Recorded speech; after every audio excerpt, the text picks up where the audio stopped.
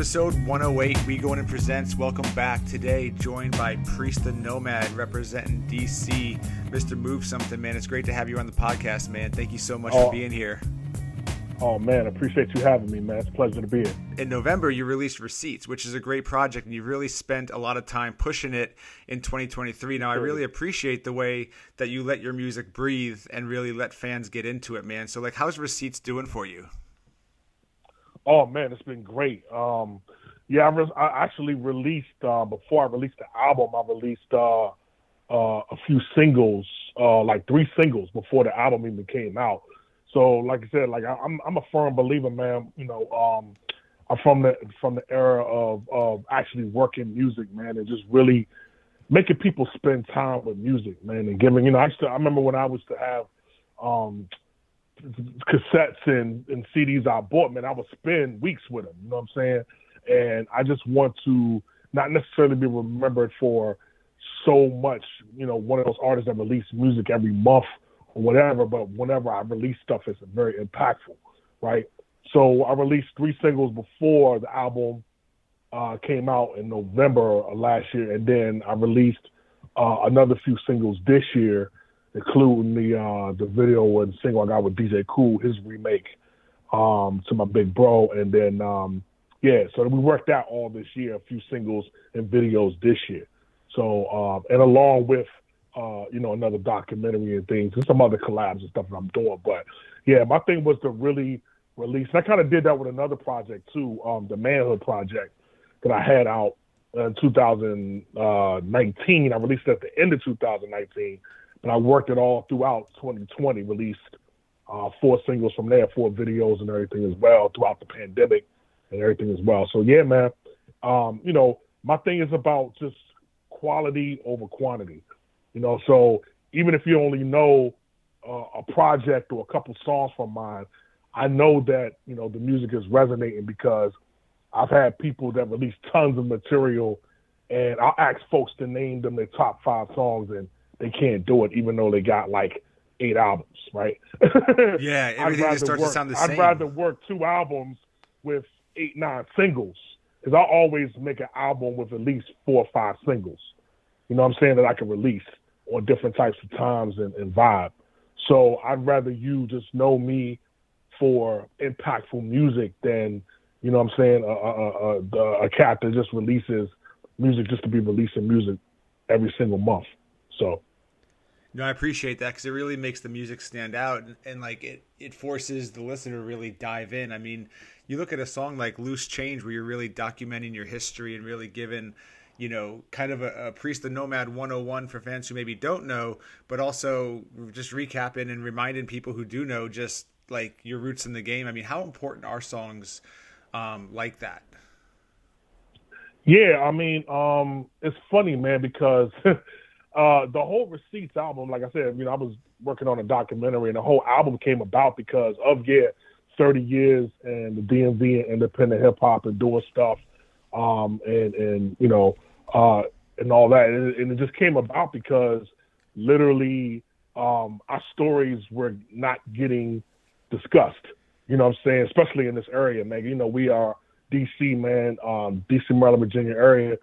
And then, go-go is our music, right? It is heavily, everybody knows the DC area knows us for go-go music and everything. It's our music. We're proud of it and everything. But there's so much more stuff than go-go here. And then hip-hop kind of gets drowned out because of that, especially boom bap style of hip-hop and soulful hip-hop that I do. You know what I'm saying? So it's just, and a lot of the history that we make connections with, a lot of things aren't really discussed. So I just felt that from a documentarian point of view, because I'm really about documenting. So I just thought it was just a good time to do an audit, you know what I'm saying, in the music as far as culturally. And because a lot of people here, even youngins here and stuff, don't really understand the vastness and richness of hip hop in this area. You know what I'm saying? So, in the generation. So that was kind of my thing, that's why, I had to remake with DJ Kool, and, I got other, he's on the documentary of a number of other cats, Go-Go and Rapper Go-Go, my man Killer Kyle from Rare Essence, a number of people. We make these connections, man, you know what I'm saying? It's very important to document our history. And so yeah, so the whole album just came about, and like I said, I'm a soulful dude. I love soul music, so everything I do is real soulful, man. So yeah, that's how the album came about, and that's why the album cover is like all of my stuff and on the conveyor belt in the grocery store. You know what I'm saying? So yeah. No, that's amazing, man. I mean, I think that you have an incredible history in the game, and you've really seen the DMV scene grow. You've seen it get overshadowed. You've seen it respond in ways like as you're shooting the documentary, and I know it's not finished yet, but like so far from what you've seen and who you've talked to and just your own experiences, like what are some of your key takeaways with just DMV hip hop, and what are you learning through this documentary? Well, I mean, I think the main thing for me with the doc was to really document a little bit of the history and cultural history through my story, right? Because I have a very particular story in this area because I came up on the club scene as a dancer. You know what I'm saying? I used to dance for hip hop and house artists back in the day, in the early '90s, man. So like, and then the college parties, Howard University. That's how I know my man Tracy Lee, and in fact, my man Young Guru, Rock Nation, Jay-Z's engineer. He's on the dock as well. And just we just have generations. My man Ta-Nehisi Coates, the author. There's so many connections, right? So it's just important. It's just important to make that that connection. And for, like I said, dudes, there's so many different scenes. Even though we're a small area, we're the nation's capital, man. So there's so much that is particular to us that's unlike any other area. And I think it's important to give people a lens. It's an untold story. When you think about what makes the nation's capital, particular, right? Unlike any other city in the world, right? We don't even belong to a state. You know what I'm saying? Right. So that has implications politically. You know what I'm saying? You commit a crime here in the city, Slim, and you it's outside of a misdemeanor. You go into the Fed. You go into the federal. You're joining your cases under the federal attorney, office of the Attorney General. You know what I'm saying? That's not a joke. That's why there's so much disproportionate amount of DC dudes locked up in prison because they would legislate everything here and then try it out in different other cities, the Chicagos and Detroits, the LAs and stuff. But things would get legislated here first. So that has a particular contribution to our lens here as far as doing music, period, right? But definitely hip-hop and me being more on the conscious side of hip-hop and just making that connection, I think it's something that really people will be outside this area, even inside and outside the area, be interested in. You know what I'm saying? Because it's very particular. This is where it happens. It's DC, man. And I think even the people that live here are so inundated with politics, and politics is in everything that we don't even realize it. Every move that we make is political. You know what I'm saying? Because we're just legislated upon, and we don't even realize it to the extent. You know what I'm saying? So it's very important. That's what artists to get those stories and those awarenesses and messages out. You know what I'm saying? So. For sure. No, and I don't know if you know, I'm from Charlottesville. So okay, yeah, you right down the road. Yeah. So shout out, Nathaniel Starr, like he's dope. Yeah. Glad he's on the album. Yeah, that's oh my goodness, man. He is a beast. Shout out Nathaniel, man. He's on two of my projects, man. Your project and Receipts album. So big shout out to Nathaniel, man. And shout out to UVA down there, you know what I'm saying? Because we've done stuff down there. Shout out to my man Asherul. Yes. Unspoken Hurt. Yeah, he went to UVA and we did that. When I was swinging with Biz Markie, R.I.P.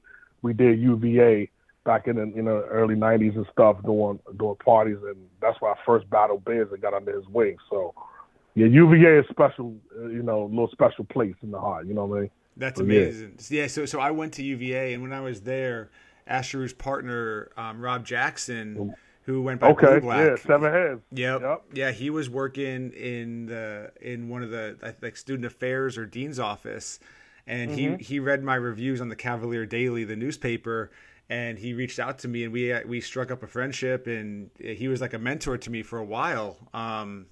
So I love Unspoken Hurt, and just much love for that Soon Come album, man. I still listen to that. Oh yeah, that's family, man. Yeah, that's family, and it's been all in the in the fam. Because Spinner did a lot of their stuff, and he's on my Receipts album.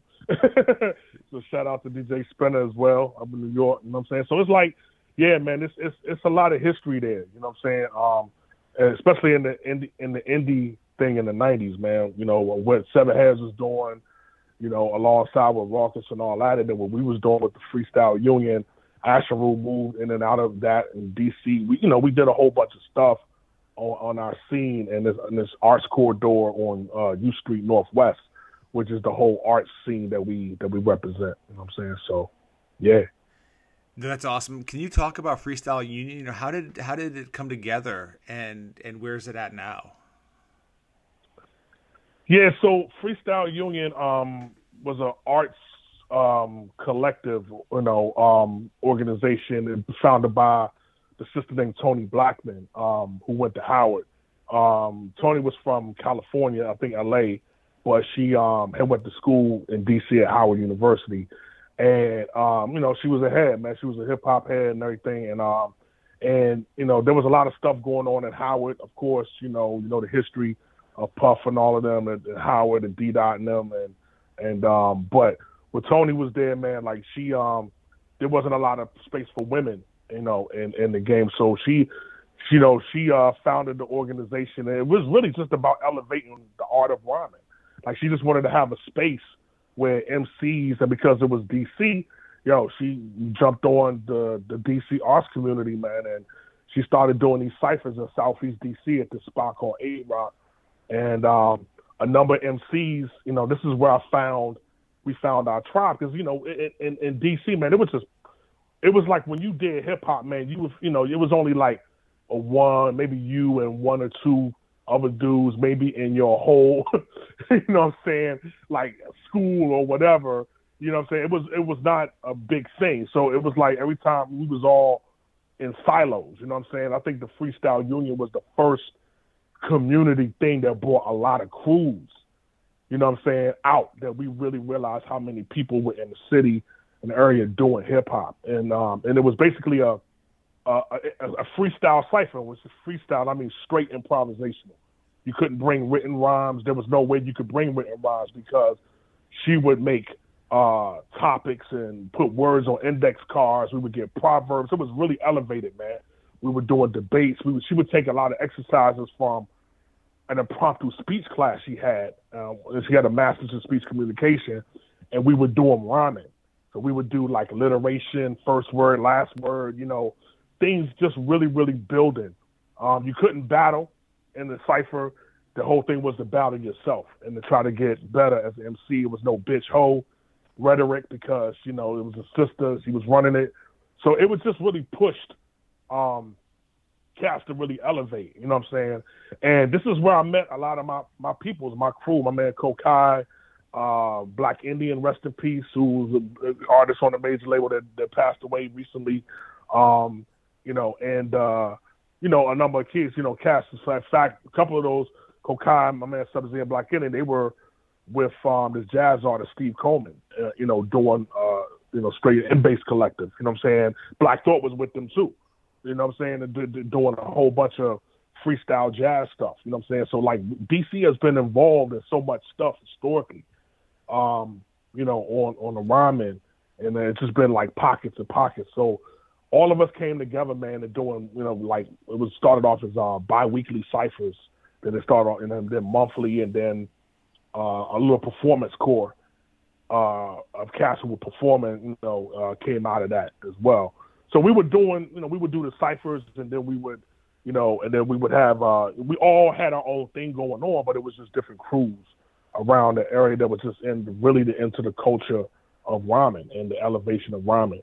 And we started doing workshops at universities, NYU. We did a number of joints up and down East Coast, high schools, all that type of stuff as well, man. So yeah, it was a really elevated thing. I know we had all broke up and kind of did our thing. There was some business issues and stuff, how things go. But I think Tony had moved to New York and she was still doing iterations of it. But she would even tell you that it wasn't the same after DC because of the time and it was groundbreaking at the time. And we were on Rap City. You know what I'm saying? They had a whole freestyle on BET. They had a whole freestyle segment that we were a part of, Freestyle Union. So yeah, man, it was really special. I don't really think there has been anything. I haven't seen anything quite as on the same level of what we were doing exercise wise, because I mean, like, dude, we were doing debates. Wow. Like, yeah, like it would be a hot topic. You wouldn't even get to pick your side. She'd just be like, you're for it, you're against it. Be 2-3 people then those would be the battles. You would debate each other, freestyle. You know what I'm saying? And the thing was with the union is that it was just all about elevating. So like, if you're freestyling, like, when we lose, freestyling is used real loosely now. Of course, it's a lot of people. It's just having rhymes that they got or whatever. You know what I'm saying? Which is kind of how it originally started. But for a segment of time that we were part of, that really meant improvisation. You know what I'm saying? So it was just really exposing yourself and being vulnerable and learning how to turn mistakes into a style. Because if you're doing improvisation, you're going to mess up. I mean, that's the whole point. The whole point is to explore failing so that you can reach a level of art that you would never have reached if you didn't experiment. You know what I mean? And do certain things. So, yeah, man, it all made us the artists that we are, man. I mean, freestyling is still a part of my writing process. Even when when I get beats and I'm composing, I'll just freestyle to them for a minute and experiment with flows and all that type of stuff before I even pick up the pen. So, yeah. That's so cool. I mean, what I love about, just learning more about hip hop history and hearing stories like this is like you can really see the parallels of what's going on in DC.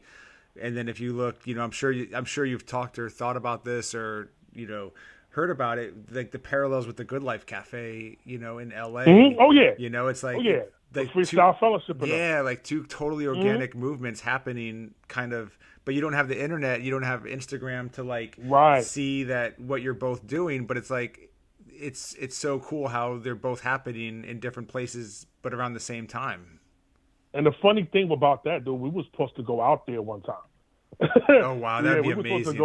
Because we, I think Tony, her being from out there, had touched base with some of those folks that was running that was involved with the Good Life, and we knew about Freestyle Fellowship and them, and of course, and all those cast out there on that end and High Road and all them. So we was like, look, it was like, yeah, man. We was like, that's right up our alley. Let's go. You know what I'm saying? For some reason, business wise, it just didn't work out that we could go out there, that type of thing. We had some other things going on. I think some of my peoples went on tour, like again with the jazz artists and everything like that. But like it was a very similar thing, man. We had, we used to do a lot of that stuff at on U Street, State of the Union, Casa House. We used to do a lot of those cipher workshops and things like that there. So it was a real congruency to what was going on there. And then also, Lyricist Lounges I did a couple Lyricist Lounges. One here in DC and then one in Atlanta. And then actually one of the earlier ones up in Brooklyn when I was still with Biz. So yeah, man. So it's just we've been on the shadows and connected to this history, man. I think a lot of folks are aware of our involvement with a lot of things, man, culturally. You know what I'm saying? They know maybe certain industry stories, but not really culturally. So shout out to Tony Blackman, man, and Freestyle Union. A lot of generations came from under. I mean, if you think about DC DMV hip hop, the cats that are known on our type of time, the Odysseys, the Kev Browns, you know what I'm saying? The cats like that, even Logic and them, like everybody have flowed through the Freestyle Union at some point during that time. You know what I'm saying? So like those are my little bros.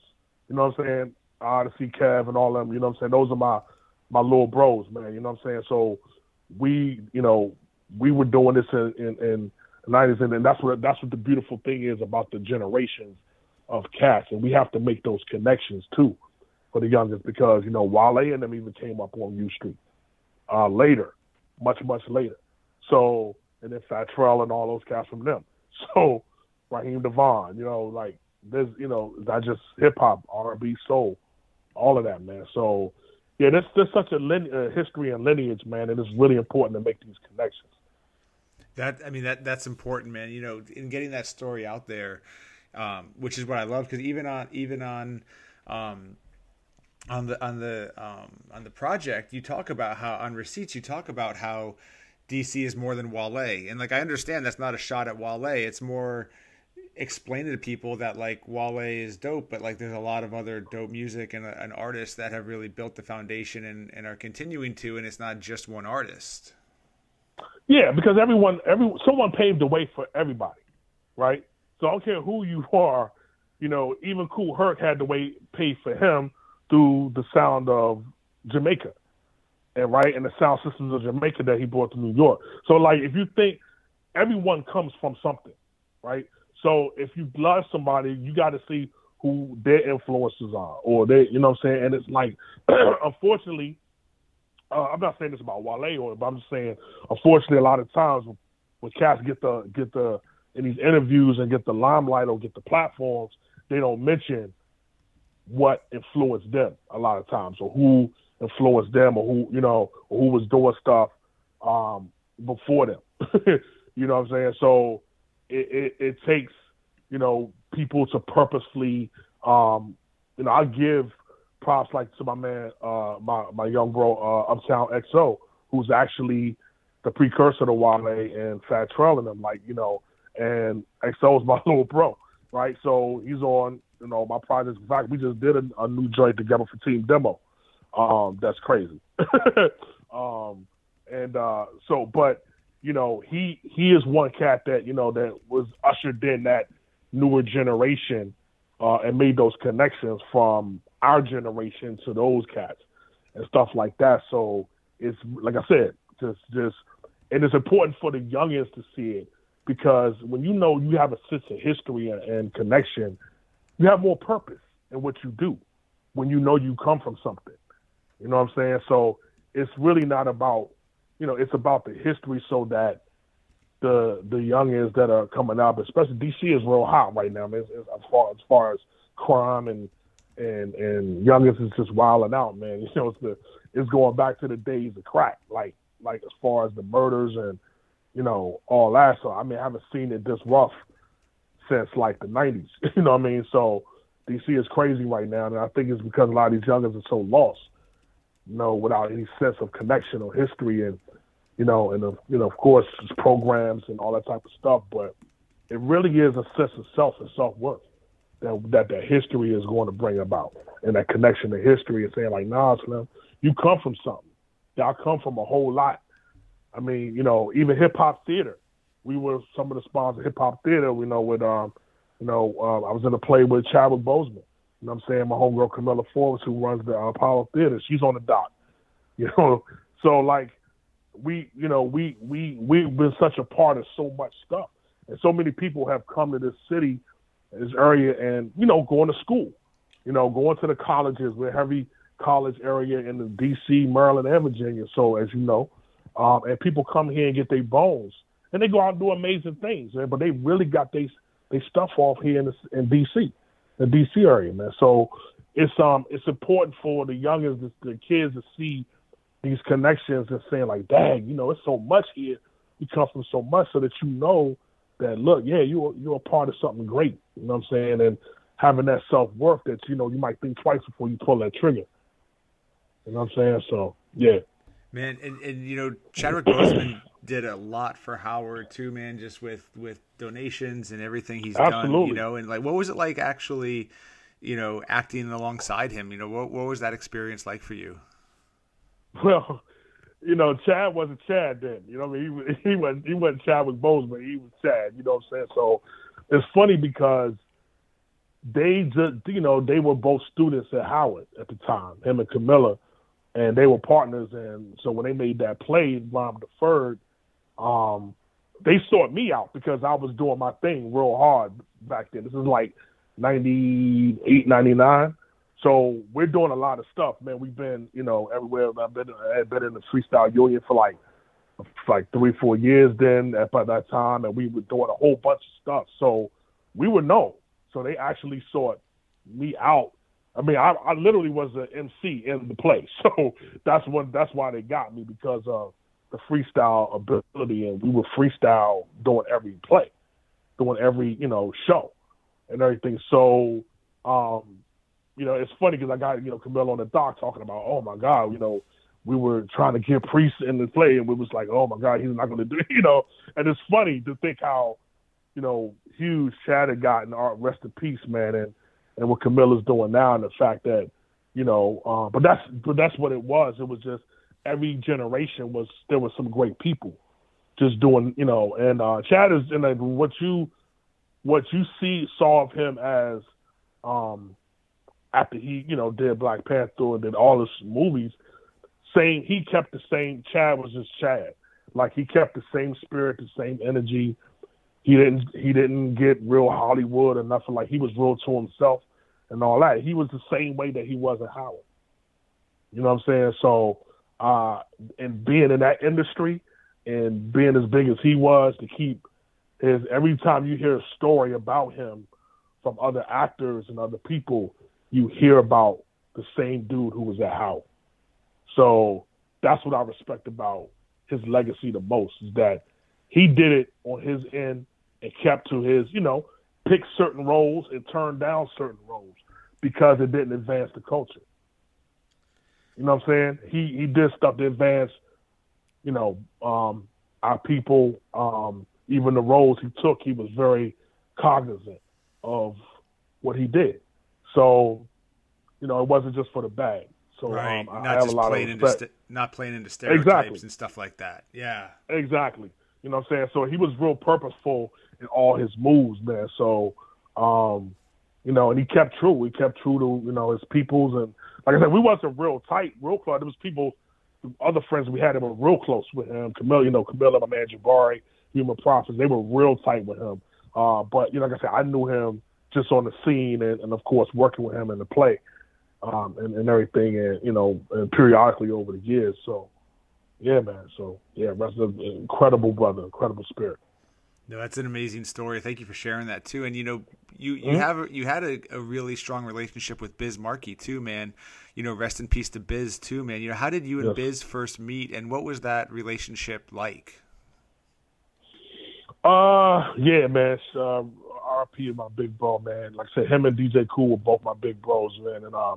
And Biz, actually, it's funny, his old manager, Monty, used to be in a dance crew that I was in when I was on the club scene called House Nation. And we used to hit the clubs. Back in the day, cats don't know that hip-hop wasn't played in the clubs in the early 90s. It was all house music and reggae. Like, if you want to college scenes or in the clubs, the younger clubs, it was all house music and reggae. So that's why even in New York and stuff like that, that's why a lot of the hip hop dancers used to dance to house music. If you think about it, like Fendi and all those cats that dance for artists, So I should dance for hip hop artists and house artists as well. So we had a dance crew in DC, and we used to be in the clubs and stuff. And then a couple of, we knew all the promoters, and then my man, some of my peoples, that was there started promoting and throwing parties. And my man Monty, and was one of the cats who started throwing parties and stuff. And then, so they basically started booking Biz, and Biz started DJing. Like around in '92, he started DJing and he started getting booked for parties. And so promoters down here brought him down to the clubs here, the Ritz, Kilimanjaro, different spots down here. And then started doing parties. We did UVA. I think UVA was the time that we really got together and connected. We did UVA's homecoming, did your homecoming. I think it was '93, where we did that at Howard. So we did the sound. I think Monty had the speakers did the sound. I think in the ballroom over there, they had Biz DJing, and I was, and I was doing I always check the mics, help him set up, and I would check the mics. And so, Biz, I was checking the mic and I was beatboxing, and Biz walked in while I was beatboxing. But when I finished beatboxing, I was like, "Yo, who's that beatboxing?" And everybody's like, "Oh, that's Priest. That's Priest." He can rhyme too. And he was like, he started crying. "Oh, he can't rhyme. He can't rhyme."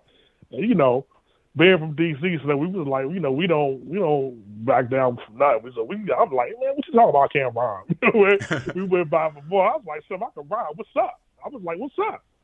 And he was like, "Really?" He was like, "What?" So my man DJ Treddy was with us. So he made Treddy get on the tables, and then he grabbed the mic, and we went back and forth like freestyle. I was rhyming, and he was doing this thing, and and it was like a big crowd came, and he was like, "Oh, so he was like, all right, it was like, oh, people was crazy, like, oh wow, Police and Biz is rhyming, and then I thought that was it, and then that night it was a party of like 3,000 people in the ballroom on campus, and he stopped the music in the middle of the party, in the height of the party, and was like, "Priest to the stage." Whoa. And he called me out at the party. It was like, he threw me the mic. It was like, "Yeah, let's what you gonna do now?" And so I think I think he really wanted to see, because it was so dope in the sound check. I think he really wanted to see, all right, if I throw this kid in front of a crowd, I'm like 19. You know what I'm saying? If I throw this in front of a crowd, let's see what he really gonna be about, right? So so I was like, we got busy. I did my thing, I started freestyling and casting the crowd. Of course, I was horrified. I was scared as hell, you know what I'm saying? But it was like, we was like, "Hey, look, man, we here, so I ain't gonna go out. So I'm gonna do my thing." So we wound up going back and forth. We wasn't battling, but it was just going back and forth. And of course, Biz like tore it down because he's an entertainer. You know what I'm saying? But I did my thing with it. There was a lot of, I was freestyling, picking people out in the crowd. And so a lot of people was hype about that. And then afterwards, he was just like, man, after the party, he was just like calling me over. He was like, "Yo, you got skills." He was like, "Yo, I need to teach you some things." And da-da-da-da. And because Monty was kind of unofficially managing me at the time, and he started managing Biz, so he was managing both of us. You know what I'm saying? But then, of course, Biz took all of his attention. I was a kid. I was kind of running around, you know what I mean? So I rolled with him for about about a good year, just doing parties and rhyming, doing stuff and everything. But, I would kind of did some other things, and they were, doing their thing. So we kind of separated. But when I wound up becoming an engineer later in the early 2000s, and I kept in touch, pretty much in touch with Biz. I would see him periodically. See him and Monty, I would go out with them periodically. And then later on, when I became an engineer, we reconnected, and I started doing engineer work for him.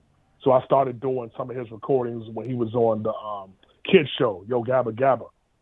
I was doing some of his voiceover recordings at a studio that I worked at in Maryland, Omega Studios in Rockville, Maryland. So I was engineer up there, so I was doing some of that work and then I did his some of his stuff he was on Bumpy Knuckles' album. I did that, his Pop Duke album. I recorded his verse on there.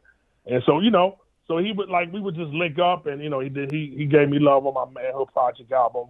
I have a little shout out segment, and he gave me some love on the album and everything. So we always kept I think we kind of rekindled our relationship more, and I met his wife Tara, right before he got sick and everything, and then I kept in touch with her all the time that he was sick until he passed away in 2021. So. Man, what a tragic, just hearing that news, man, just like that's. Oh yeah, it devastated so many of us, man. And the funny thing, the crazy thing was Monty had passed away a few years before, probably like about. I think Monty passed away in like 2018 or something like that. So Monty passed away from cancer a couple years before, and Biz had called me when Monty had passed, the big time that Monty had passed. And when I was at the club, and I was there, I was out, and I talked to Biz when Monty passed, and then when he went down, it was just like it was rough, man. So, but it was beautiful, man. Like I went to his funeral. Tara had me, his wife Tara, had me go to his funeral up in Long Island, at the theater and everything. So, you know, it was beautiful. And then of course, she invited me to be on the documentary, his doc. So I'm on his documentary. They only used a couple of little footage at the end. I'm at the end outside holding up the Fade King's portrait of him, little graffiti joint of him. So, man, that's yeah. But he was Biz was something, man. It was just an incredible personality. And he was a good person, man. You know, a lot of love. He was just wild, man. He was wild, you know. So, but yeah, much love. Man, what kind of lessons do you carry from Biz today, man, as you move, like, you know, in the game today? Just entertaining. I think the one thing I say that Biz taught me more than anything was how to entertain. The difference between being a lyricist, you know what I'm saying, and the MC is making entertainment part of your MCing. Because that's what Biz's whole thing was. Like Biz, you don't think of Biz as one of the top lyricists or nasty. He was just, you know, he knew how to make songs. You know what I'm saying? He was a good songwriter. He knew how to make songs. He had ideas. And also just to be steadfast in your ideas. You know, because we see the documentary and everything, like he got so much flack when he made Just a Friend. Like everybody told him, like, that's crazy. You can't do it. Like that's the dude. You said that, you know. He tried to get people to sing, try to get I'll Be Sure, try to get so many people to sing that song. This is what I said. What God got for you, that's for you and nobody else. You know what I'm saying? And it's like you have to believe in what you're doing, and you know, and go after what you're doing, and not get into comparing your movement with somebody else's movement. You know what I'm saying? Because what you got for you is not for anybody else but you. You know what I'm saying? That's why I can give. That's why I can give everybody else that's doing stuff, and whether in our area or outside, and all the cats that are really, really doing their thing, I give them so much love because that ain't got nothing to do with me. You know what I'm saying? Like it doesn't lessen what I do because you doing your thing. There's space out here. Look, there's audiences for everyone. And, you know, and some of the people that like your stuff will like my stuff too. You know what I'm saying? So it's like, we just think, you know, I think we have to really start, you know, really, especially now, all the stuff that's going on with the war, Israel, Palestine, and all this stuff. But it's been a long time coming. Like we've lost the sense of humanity, man. You know what I'm saying? And I think it's just really about, giving love whenever you can give love, because that's just good energy. It's just good business to give love, for real. You know, I don't have to worry. Like I move at my own time. I don't feel like I'm not racing against nobody. It's like I just do what I do. You feel it, great, man. I hope that you do. If you don't, hey, it's all good. Somebody does. You know what I mean? And I'm just gonna keep. I just care about the culture. I care about the craft, and I'm gonna just keep doing that. You know, so I just think. Standing on your own square and believing in your own ideas is one of the biggest things I got from Biz too. So I love that you're working with Tracy Lee. You know, what's it like working with Tracy, and what was that collaboration and just that whole process like on We Right Here? Tracy's my dude, man. We came up together, man. When he was actually he's a little older. He's about a few years older than me, but I came up with a lot of his crew, a lot of his R&F dudes, you know what I'm saying? One Step Beyond, my man Mitty and them, and Guru, is young Guru as well. Young Guru was part of his crew.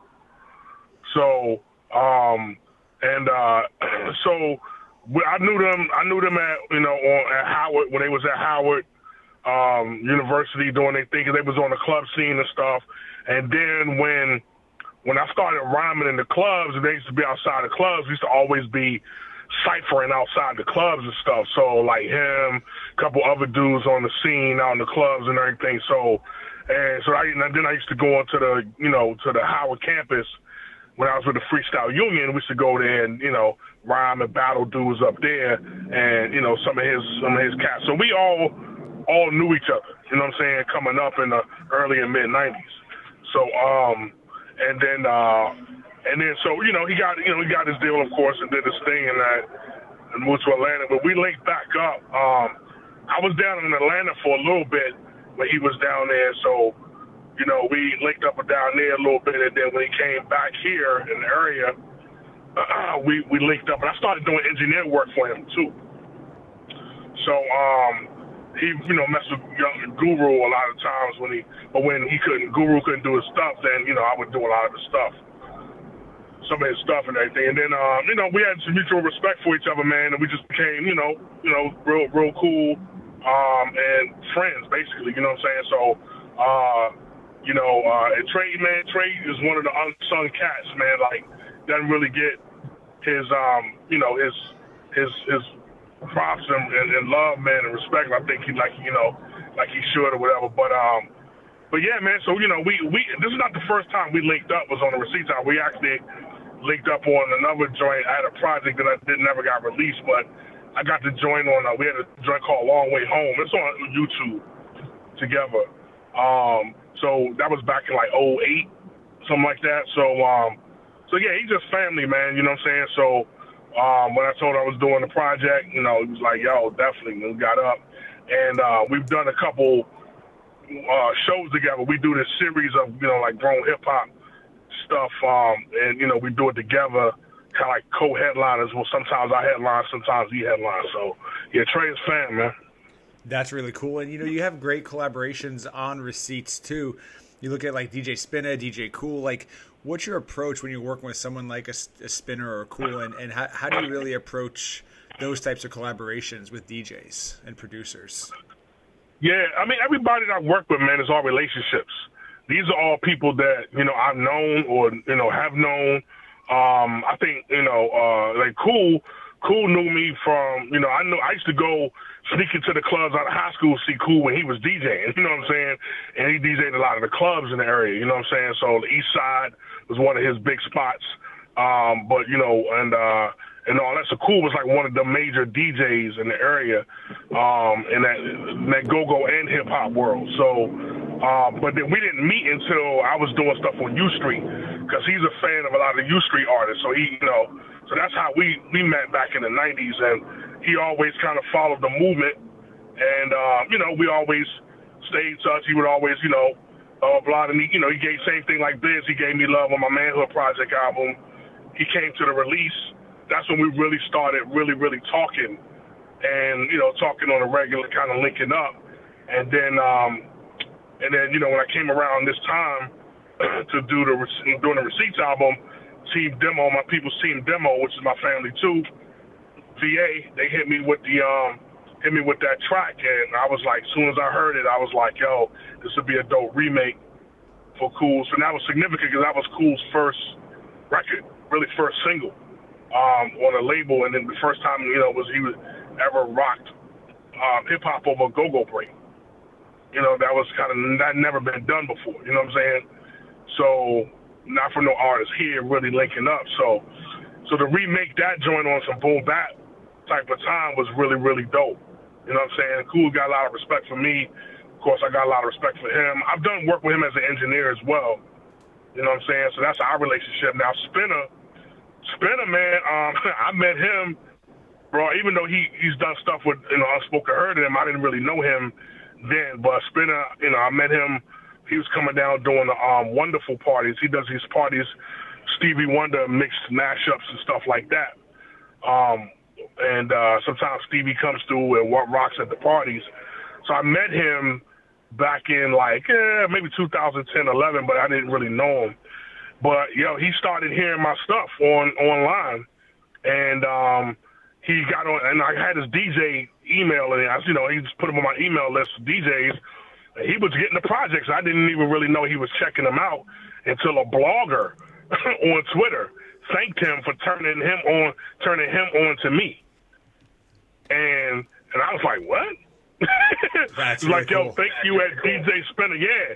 And so I wound up hitting the blog. He said, yeah, man. And so I wound up hitting Spinna. I was like, yo, appreciate the good looking, man. He's like, nah, man, I'm a fan. And he was like, such and such, such and such. He was like, yo, you know, DM'd. He was like, yo, let's work. And I was like, the first time we talked, because he was coming down to D.C. a lot. So the first time we talked about a good hour and a half, man, just vibing out. And we just really had a good vibe. And so, you know, we linked up on some stuff and we're just talking. And he was playing some of my stuff on his shows on Apple you know, and other joints. He was playing some of my music. And then, you know, I wound up booking him to come headline and do in 2022, I did a 50-30 party. I turned 50 and celebrated 30 years in, you know, DC hip-hop, DMV hip-hop. And he came and headlined it. You know what I'm saying? I booked him, brought him down here, and he was just blown because he didn't really know the hip-hop scene like that here. So he was really, really blown. He knew a couple cats, but he didn't really know, like, there was a whole scene. And then I was like an elder of that scene. So he was really blown. And then we wound up doing the song live at the party, wound up being a joint that he had just chopped up Aretha Franklin did a beat and posted it. And I flipped off the joint. Then I said, oh, well, we need a record. I do DJ records and intro records and stuff. So I just, you know, I was like, yo, we was looking for a record. I said, I need a joint to bring you on to. And he was like, yo, what about that Aretha joint? You want to use that? I was like, hell yeah. You know what I'm saying? And so, yeah, I wound up using that joint. It went so crazy that I threw it on the album. I wound up, you know, just taking off the stuff about that particular event and just, you know, I say live at the party, so I just called it Live at the Party. So that record was literally just me making a record to do it at my party. Wow, that's amazing, man. And you know, that's a crazy story how that came about. Yeah, man. And you know, and he had so much love, you know, for me. And when I did the record, and it's so funny because Spinner, like, he knew, you know, he thought I was an engineer, and I was like, yeah, I'm an engineer.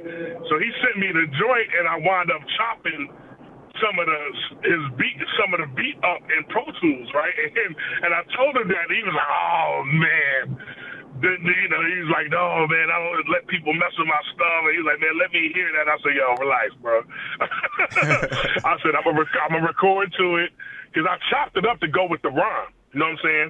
So I chopped it up, did some edits and stuff on the snares. So when I say chop them, I might chop you up like snares in Pro Tools, like I chopped the snare up. And I sent it to him, man. You know, he nigga called me and he went crazy. He was like, bro, this joint is crazy. He was just like, yo, I didn't know. I was like, yeah, I'm an engineer, man. You know what I'm saying? I know I got the sensibilities or whatever.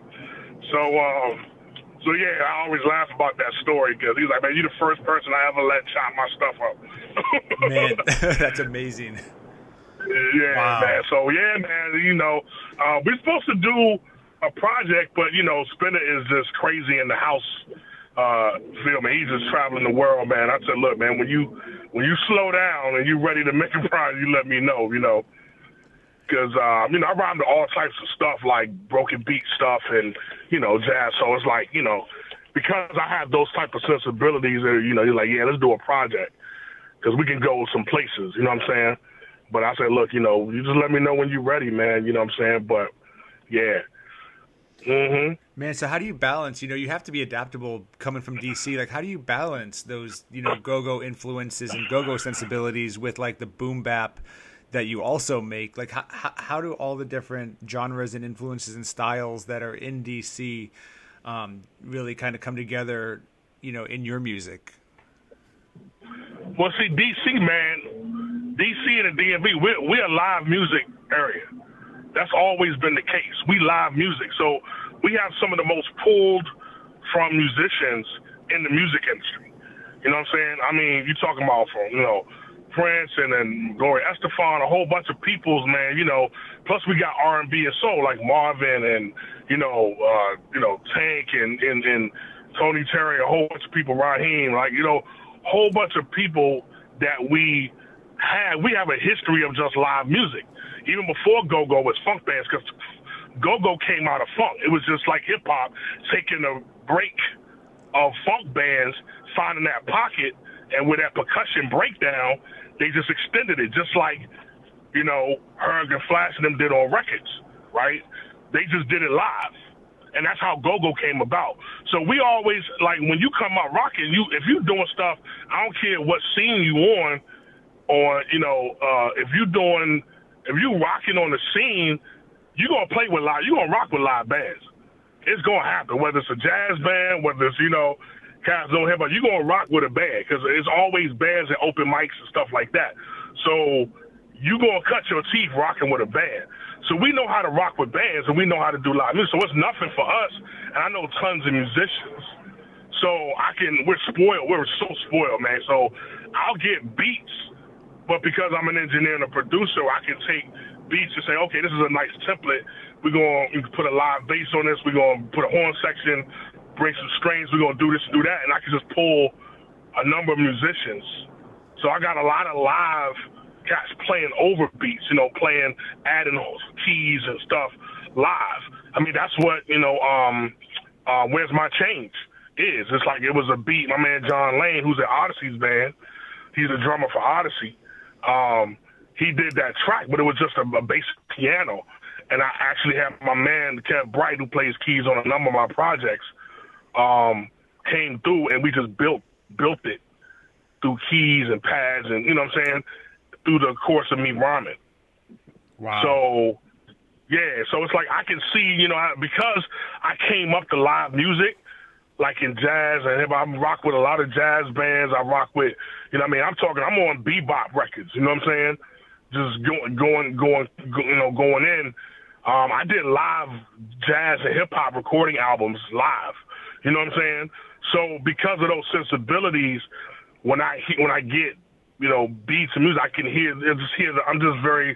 we're just very musical, you know what I mean? So I can hear things. I record a lot of R&B vocals, so I write R&B vocals. All of like the singers and stuff that I have on my projects, I write all those parts. Wow. With the exception of my sis Cy Smith, but like a lot of the stuff that I've done, I collab. It's more of a collab. I usually write the initial, and of course they add their thing, their flares, their ad libs and stuff. But yeah, man. So we just have those sensibilities. So it's natural. It's natural going to be a part of the music. I love anything that's percussive because of go-go.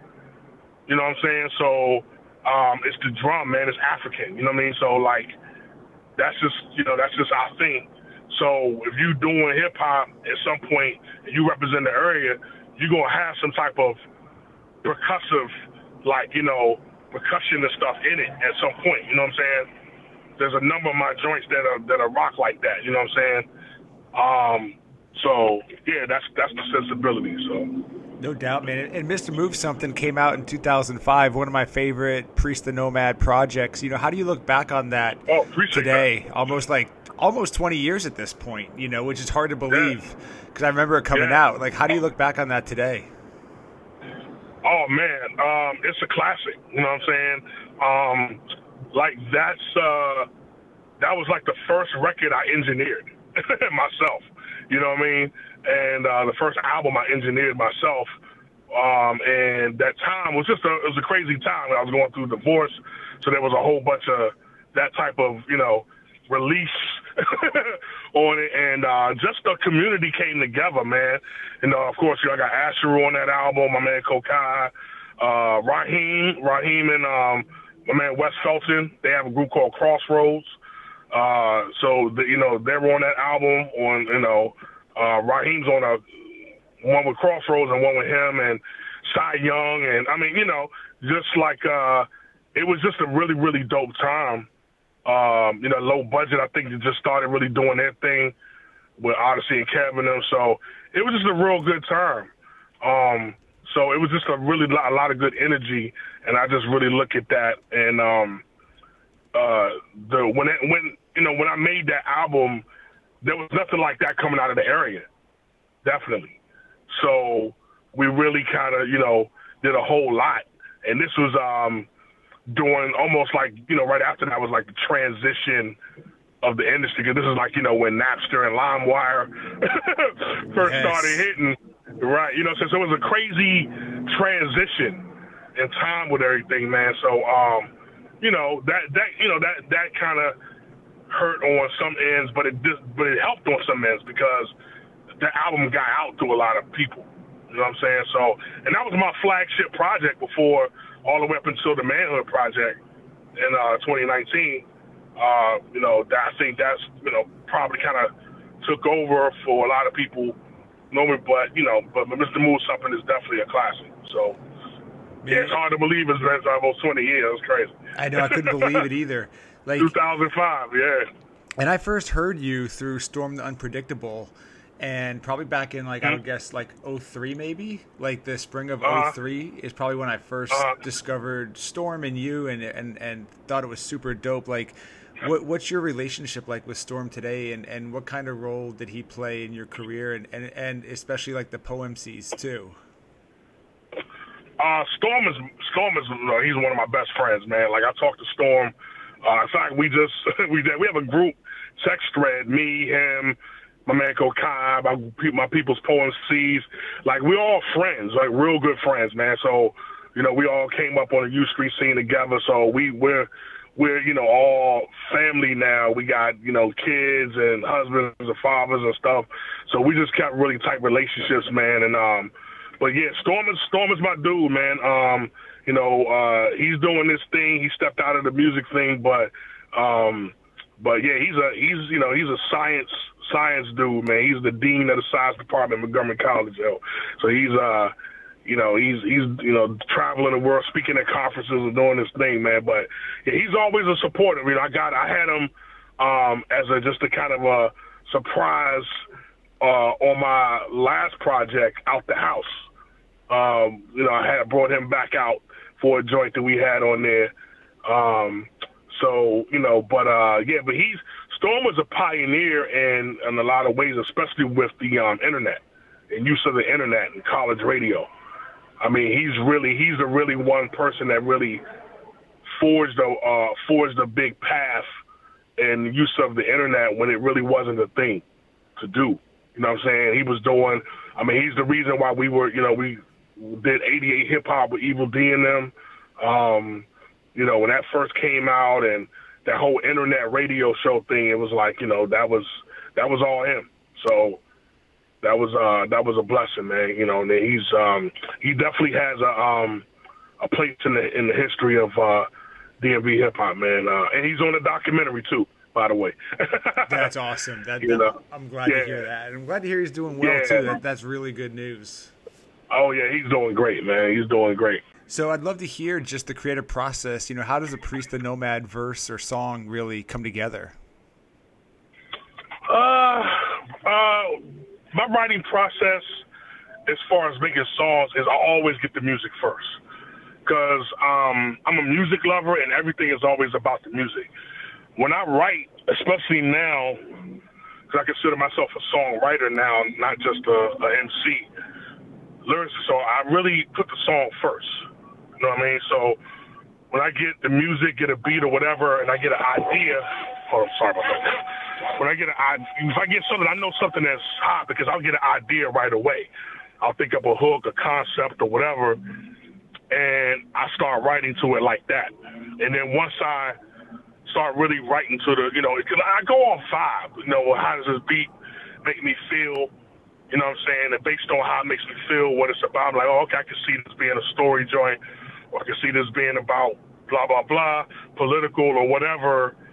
And that's if I'm making a concept album or something, I'll say, okay, does that fit? Sometimes I'm just making songs, you know what I mean? But if I'm really focusing on the project, I may okay, do I want to put a song like that on the album? There's things that I had when I was making Receipts. In fact, there's things that I had when I was making the Manhood project beats I had. In fact, the beat that I had on the Receipts album with Deborah Bond, credible vocalist, Music Saved My Life. I had that beat when I was doing the Manhood project. My man Unknown, who's also Odyssey's band, gave me a bunch of beats, and I had that beat, and I was like, I was going to use it, but it's it just didn't fit none of the other projects until the Receipts album. So, I knew what I wanted to do with it, but I was like, okay, well, it's not a priority because I'm not doing that right now. You know what I'm saying? So I know I can tell a vibe of something where I want that vibe. This is just not the project for that vibe. You know what I'm saying? Or I got something that already is dealing with that vibe, and I don't want to have more than a few things. You know what I'm saying? So I kind of use that as my approach. I'm a big picture person. Like, you know, I see vision, I see big picture, and then I work backwards with the details. So I'm like, if I don't see how something fits ultimately, then it's like, okay, let's put that to the side or whatever. You know what I mean? And I'll come back to it. But so yeah, you know what I mean? That's kind of how I roll. And then I'll think of a hook or something, whatever. And then if I know I need to get a singer on it, I'll go ahead and demo it. I mean, I can sing decently enough to get an idea across. You know, and so a lot of times on some of the songs, I do backgrounds. I do a lot of background vocals and stuff on my joints, like a joint out I got on Out the House with Cy Smith called Fine Whiskey. I do a lot of backgrounds on that, and, you know, some other things. So same thing with Steve Jobs on the Receipts album and stuff. So Jenna Camille is singing, but I'm doing some backgrounds and stuff. So, you know, I kind of know my voice and know what I can do or whatever. So I'll do stuff like that, but I'll demo it, just record a scratch and then give it to the singer and they, like, you know, learn it or whatever. And they can even do it if they got it set up and they'll send it back to me, or I could just have them come over to the crib if they don't got where to record or whatever, or if they feel like they need me to produce them. You know what I'm saying? I'll have them come to the crib or whatever. Like Cool, like with DJ Cool, I had him come to the crib. He didn't know really what I wanted to do. I was like, all right, just come to the crib. We're going to work it out. You know what I'm saying? So, yeah.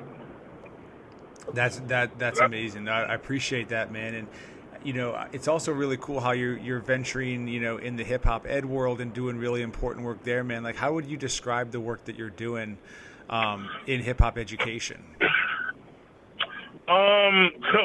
You know, that's kind of funny because I've had different ventures into academia, hip hop education.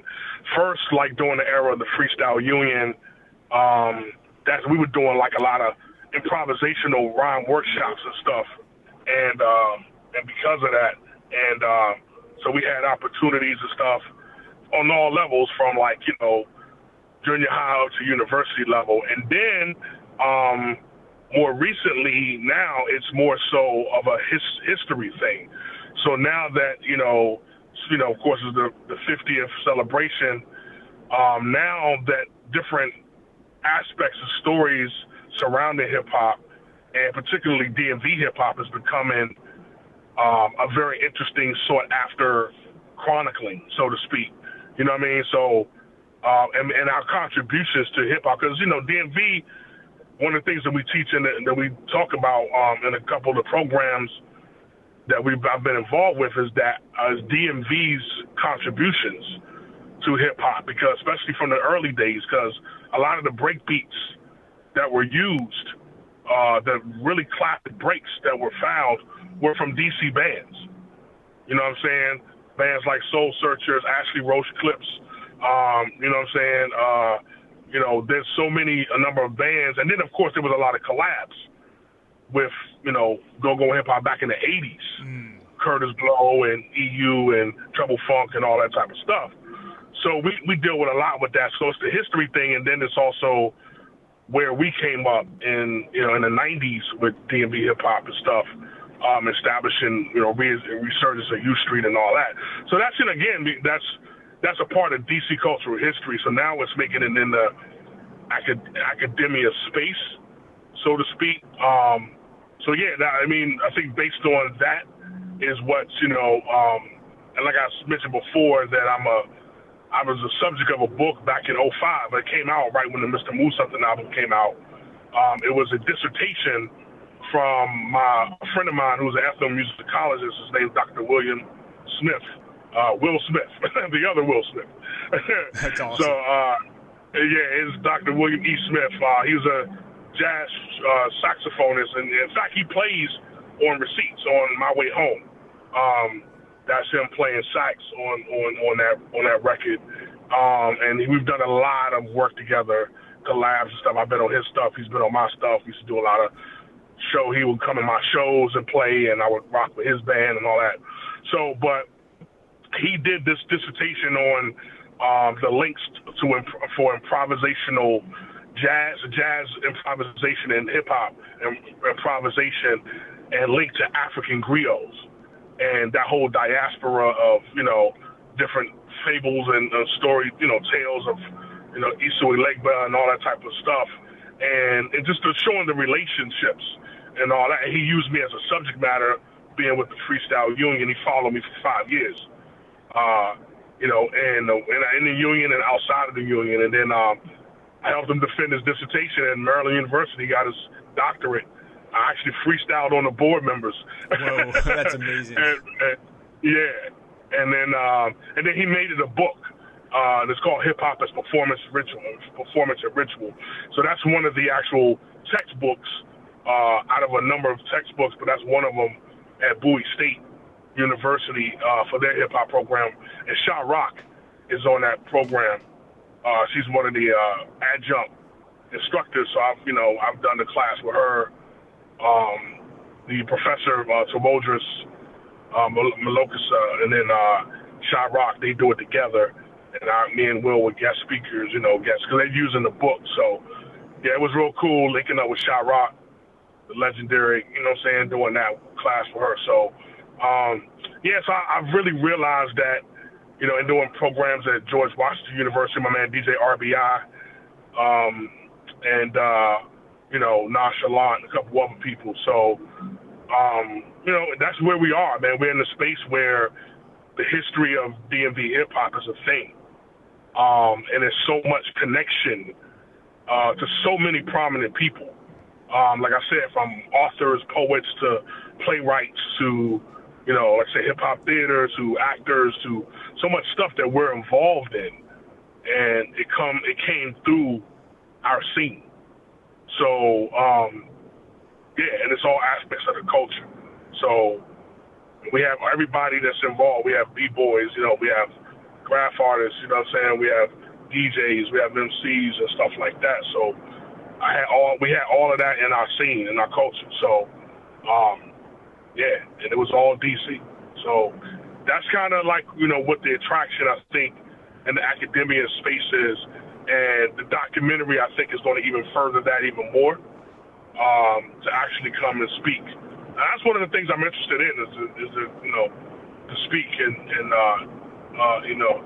lecture at universities. That's awesome. No, I'm excited to see how that work continues to develop. And another question I have for you is just thinking about the DC DMV scene today.